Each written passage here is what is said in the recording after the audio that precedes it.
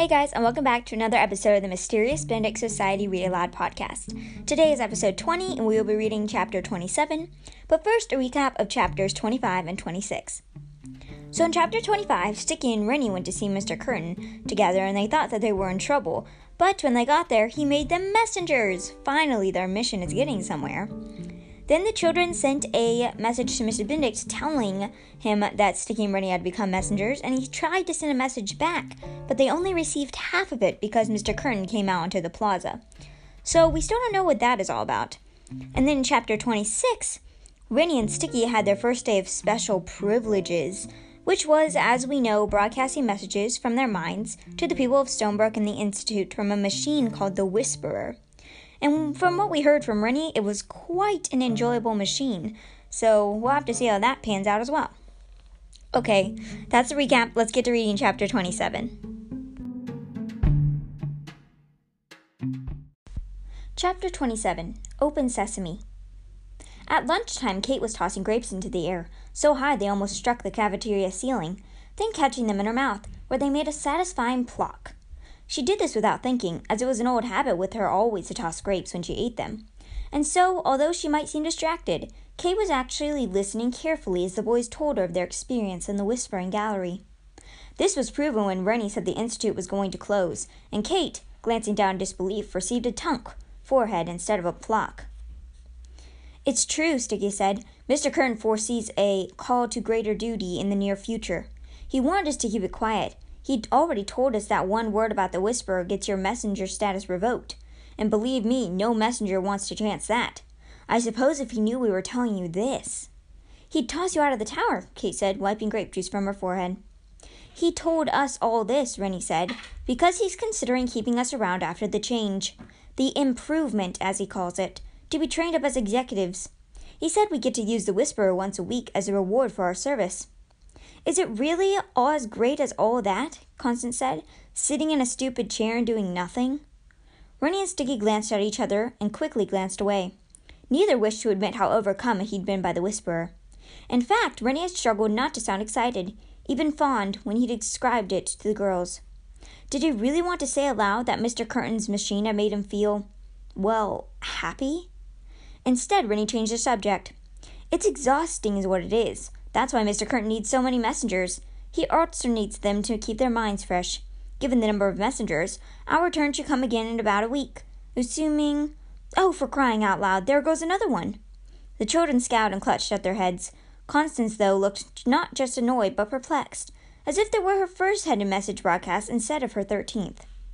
"Constance," Rennie said, "are you—" "Quiet," Kate hissed. "Here comes a sash." "Hello, George. Hello, Renard," the messenger said, ignoring the girls. He was a stout boy with braces so heavy rubber-banded that his mouth looked like a cat's cradle. "On behalf of the other messengers, I want to congratulate you and to invite you to come join us at one of the messenger tables for meals. You know, to mess with messengers. Ha-ha." "Ha-ha," said Rennie, as politely as possible. It wouldn't exactly help their mission to offend the other messengers, but neither did he wish to split up from Kate and Constance. He glanced at Sticky, who had a curious, expectant look on his face, as if he really were considering joining the messengers. What was he thinking? "Thanks so much," Rennie said quickly, "but do you have any concerns about our stomach viruses? It might be a day or two until Sticky and I get over ours." "Stomach viruses?" said the boy. Oh, yes," said Sticky, catching on. "We spent most of the last night throwing up. It was bad, too. I felt like I was being turned inside out, but Rennie's too cautious. We're probably not contagious. We should go ahead and join you." He grabbed his tray and made as if to rise. No, I think Renard's probably right," said the boy, backing away. He covered his mouth and spoke from behind his hand. "You can never be too careful with these things. Why don't you fellows give it a few days, and when you feel absolutely better, 100%, then come over and join us." "That's awfully nice of you," Rennie said as the messenger hurried away. "Quick thinking," Kate said. "And you too, Sticky. Pretty bold work. But what happened to Sticky Washington I know? You know, the shy and timid one?" "Give me a break," Sticky said, ducking his head. "Ah, there he is." Sticky tried to smile, but in truth he was decidedly troubled. If Rennie hadn't spoken up just then, he wasn't at all sure what he would have done. He had actually wanted to join the messengers. Was that all it took to sway him, being asked? Did he want to go so much? He wanted to be so much that he would go and do anything? It was as if the whisperer had opened a door, and now Sticky couldn't close it again. He was so ashamed he could hardly look up. Rennie, meanwhile, felt deeply disturbed. The more he thought about his response to the whisperer, the more convinced he was that becoming a messenger had been a bad development, a blow to their mission rather than a boon. Because he was too weak to handle it, he needed to get through the mission and off this island before he faced the whisperer again. His next turn probably wouldn't be for several days, and yet he found himself glancing at the doors. Rennie cleared his throat. I think we need to... Please, Constance snapped, covering her ears. Rennie, will you please stop talking? Taken aback, Rennie closed his mouth and stared at her in surprise. What is your problem? Sticky said sharply. Constance lowered her hands and looked at Rennie with a mixture of ruefulness and irritation. Sorry about that, she said tersely. It's just that you've been on this whole time, and it's already getting old. One of you maybe, but two of you is too much. On? Rennie repeated. Two of me? You know, Constance said, tapping her head. You're on the broadcast. It's you talking. The others looked at one another in amazement. Rennie was flabbergasted. Are you sure, Constance? I mean, I'm right here. Constance thumped the side of her head, as if trying to clear water from her ears. It's like you're in stereo. Wow, Kate said, impressed. This must be really weird for the both of you. You know what this means, Sticky said? Mr. Curtin is recording the Whisperer sessions. He can record thoughts. But if he can do that, said Kate, then why does he need fresh messengers all the time? Why not just play his recordings? I think I know, said Rennie, finally recovering from his astonishment. He hasn't always been able to do it. Remember the modifications he wrote about in his journal? He said it in this morning, too. He said his whisperer was undergoing modification. That explains why he's not going to need messengers after the improvement, Sticky said. Once he's finished recording all of his messages, he'll have no use for messengers anymore. And he'll be able to broadcast his recordings around the clock, said Constance. She sighed miserably and closed her eyes. That's just peachy. That wasn't all, Rennie thought. He had a strong suspicion that as soon as Mr. Curtin had recorded his messages, he would boost them to full strength. It was all going to part of the improvement, but for Constance's sake, Rennie decided not to mention this aloud. She was already frightened, no doubt, sitting there, eyes tightly shut, anxiously wondering what lay in store for her. Rennie felt an itch at the back of his mind. He had recently felt the same very way himself, but his eyes hadn't been closed exactly. We're almost out of time, aren't we? Sticky was saying. I never thought we'd still be on the island when all this bad stuff happened. Of course, I hope it never would happen. I wish we could be doing something, Kate said. If we could just figure out what Mr. Benedict... She paused. Rennie, why are you looking at Constance like that? Constance opened her eyes to find Rennie staring at her. Mr. Benedict said with open eyes now, Rennie muttered, almost to himself, meaning before they were closed, or blindfolded. Abruptly he stood up. Quick, everyone, we still have time before class. Kate leaped to her feet. Her blue eyes twinkled with excitement. Where are we going?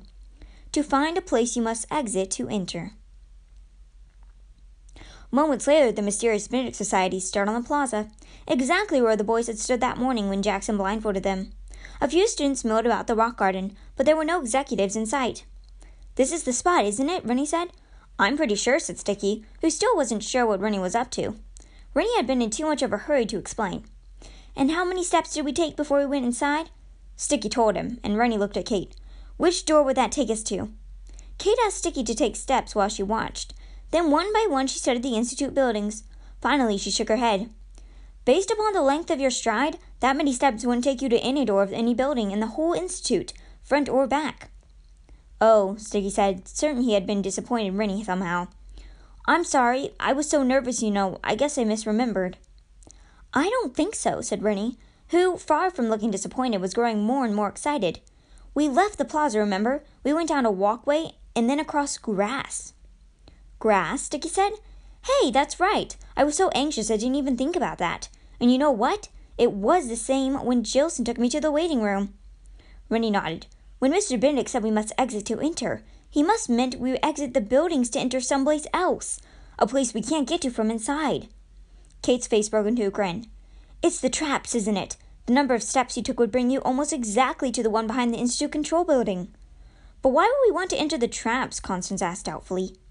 Not the traps themselves, Rennie said. Remember how we thought the boulders were to help hide them? I think it's the other way around. The traps are there to keep us away from the boulders, because the boulders are hiding secret entrances. Secret entrances, Constance said, trying hard not to look impressed. How did you think of that? Actually, I should have thought of it sooner, Rennie said. Sticky had already told me Jolson took him outside and blindfolded him. Obviously, the executives wanted to keep something hidden. Something other than the waiting room, I mean, because no sane person would ever want to find that place. I'll bet you anything the next line of Mr. Bennedick's message was going to be something like, "Where one of you has been before." Sticky was mystified. But how would Mr. Benedict know? They're watching the Institute through the telescopes, remember? And the plaza's in plain sight of the mainland. They must have seen Jolson blindfold you and take you behind the Institute control building. That's how Mr. Benedict knew about it. So you mean something good came out of that? Sticky asked, his eyes suddenly shining with tears. I didn't go to the waiting room for nothing? You aren't going to start crying on us, are you? Asked Constance rudely. Not now, Sticky growled, removing his spectacles and swiping at his eyes. I believe you've cleared me right up. Anyway, Rennie said, the passages that led to the waiting room and the whispering gallery may also lead somewhere else. Somewhere important. We need to get inside them and find out. So what's next? Kate asked. Sneak around to the boulders behind the building? We still have a few minutes before class. Rennie considered this. I think the ones up behind the dormitory will be safer. There's too much activity down here. Safer is good, Sticky said. Kate was bouncing on the balls of her feet. So what are we waiting for? The right moment, Rennie replied. As it happened, Rennie had a particular right moment in mind. The moment the day's classes had ended, when all the recruiters and most of the executives would be in the gym, marking the steps of their eerie dance. There would be far less of a chance of bumping into someone in the secret passages, he pointed out. But they would only have a few minutes. They needed to hurry. Luckily, hurrying was something at which Kate excelled. By the time the others had made it halfway up the hill to the stretch of the path nearest to the drapeweed patch, Kate had already reached the hilltop well above them. A quick check to make sure no one was coming up the other side of the hill, a quick scan of the plaza to see if anyone was looking this way. Then Kate gave the all-clear sign, and the others ran over to hide behind the boulders. A minute later, she joined them. We found the entrance, Sticky told her, pointing to a barely detectable outline in the stone. The question is how to open it. We've already tried pushing it, sliding it, and bigging it. No luck. Open sesame! Constance cried, then scouted the unmoving boulders as if she hated them. At the moment, Rennie wasn't particularly fond of them either. He hadn't considered that it might be difficult getting into the secret entrances once you found them. Now here they stood, thwarted, while precious seconds ticked away. Kate glanced around to be sure they couldn't be seen, but Mr. Curtin had placed the entrance very carefully. The back of the boulders couldn't be seen from anywhere below, not from any window or door in the Institute. The same was true for the boulders behind the Institute control building. If students stayed on the paths and walkways, as they were supposed to, they would never spot an executive using a secret entrance. Rennie, meanwhile, was casting about for a hidden lever or knob, anything that might open the door. Finding nothing, he growled, Come on, we don't have time for this. He gave the door a frustrated kick. To the amazement of all, the stone door immediately swung up and away, revealing an open archway. You kick it? Sticky cried incredulously. Rennie nodded, finally understanding.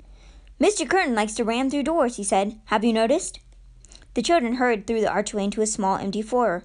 The walls swung closed behind them, and immediately a light came on overhead. It was so bright they almost had to squint. Before them, an equally bright passageway curved away in a deep descent. Rennie had thought to post Constance near the entrance as a lookout, but he saw now that the lookout was pointless.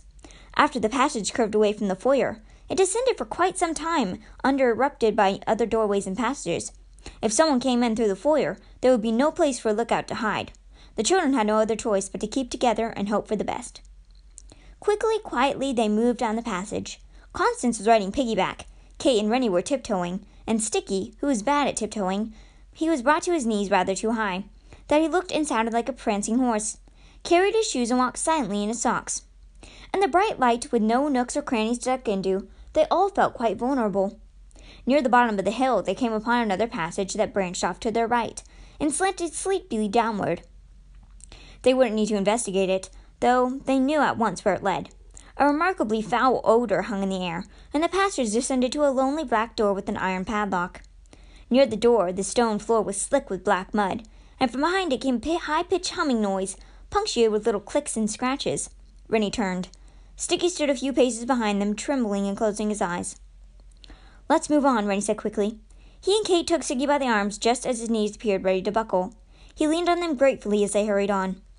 A dozen more paces, and children had come another passage that branched off to the left. This one led to a simple metal door. Regaining his calm posture, Sticky quit leaning on Kate and Rennie and sat at his shoulders. Whatever the door concealed, he wanted to comfort it bravely. Or at least more bravely than he handled the waiting room. And so, while Kate and Constance looked questioningly at Rennie, who seemed hesitant to be the one to open it, Sticky took the opportunity to press forward and give the door a sharp kick. This produced a sound very much like of a hammer closing down upon a finger, a sort of dull donk, and Sticky fell to the floor, catching his foot. Rennie pointed to a mirror keypad beside the door. "It's not like the outside doors," he whispered. "It's locked." Sticky winced and put his shoes back on. "So much for regaining composure." "What's that?" Kate said, pointing to a piece of paper stuck to the wall above the door. "It looks like a note. Here, Constance, let me lift you up." In a moment, Constance had the note. Printed in distinctive, awkward handwriting, it read, "Lose the new code? Turn over for a new code." At the bottom of the paper, an arrow pointed down. The children shocked in their breath. Could it be as simple as this? Could they be so lucky? Eagerly, Rennie flipped the paper over. On the back was another note, this one in different handwriting. "Attention all executives. You cannot leave notes like this. SQ, this had better be gone by tonight. Stop trying to be clever. Jackson." "I knew it was too good to be true," said Constance.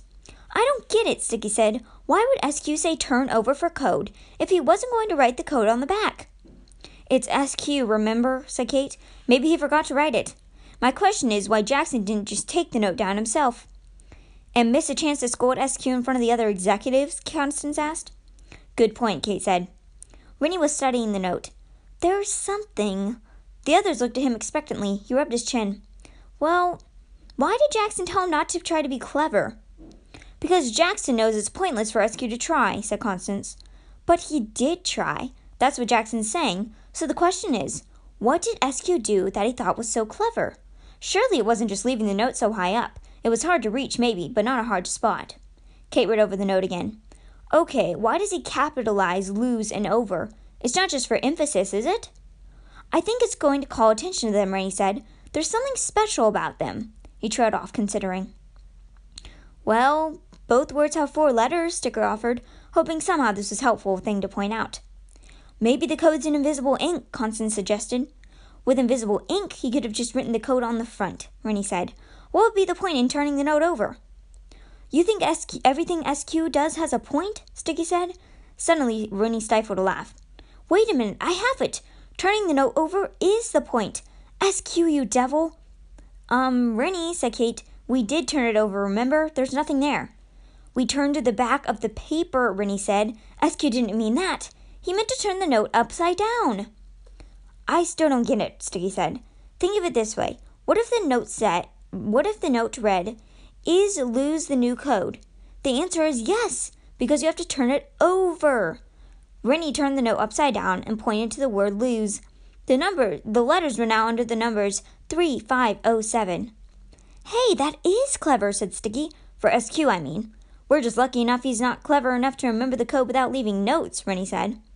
The note was returned to its proper place, and the children prepared themselves. Now that they had a moment's pause, their minds had filled up with questions. What would they find behind this door? What if it was terrifying? Or what if it was exactly Mr. Benedict needed? Or what if... This had suddenly occurred to Rennie. What if SQ's note had been left on purpose, to trick sneaking children like themselves? Rennie saw a troubled look across Kate's face. Had it occurred to her, too? Mr. Kern suspected another snoop on the island. That was why he changed the door codes after all. So what if... "We need to think about this," Rennie whispered, but Kate was already reaching for the keypad. "No time for thinking. He's coming."